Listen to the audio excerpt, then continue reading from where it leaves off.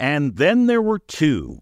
After Ron DeSantis dropped out, the Republican presidential race is now down to two major candidates heading into tomorrow's New Hampshire primary. Joining us on the record on WCBS from Manchester, New Hampshire, CBS News chief election and campaign correspondent Robert Costa. Great to talk with you today, Robert. Were you surprised that Ron DeSantis dropped out when he did?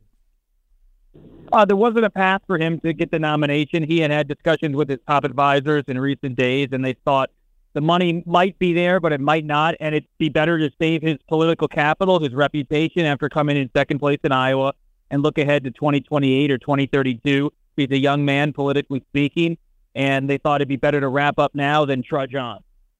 Only Donald Trump and Nikki Haley are still standing among the major candidates. DeSantis has endorsed Trump. How long can Nikki Haley hang on?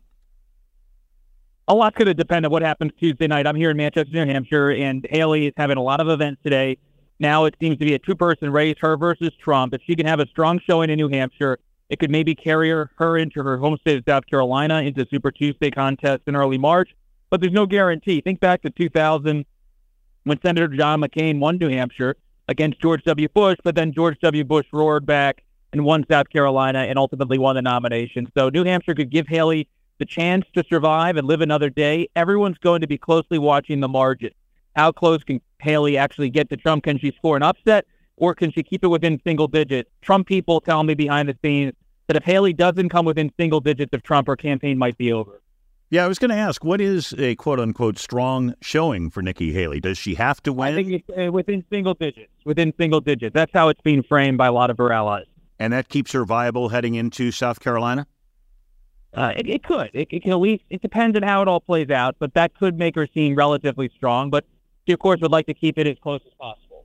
Is the Veep stakes well underway? Are candidates now angling to be Donald Trump's running mate? Who have you heard? Not really. It's more like spring training for the Veep stakes. Trump's not the nominee yet, so everybody's angling to be in the right position. Tim Scott is showing up here, the South Carolina senator. Doug Burgum, the North Dakota governor, is going to be here in New Hampshire. So is Vivek Ramaswamy. But it's more about they're kind of orbiting Trump, showing their support, but there's no active vetting going on at this point.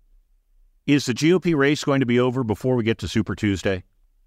We'll see. Everything depends on Haley. If Haley wins here, I think she stays in through Super Tuesday, based on my reporting. If she doesn't win here or doesn't come close, it could very, very well be over.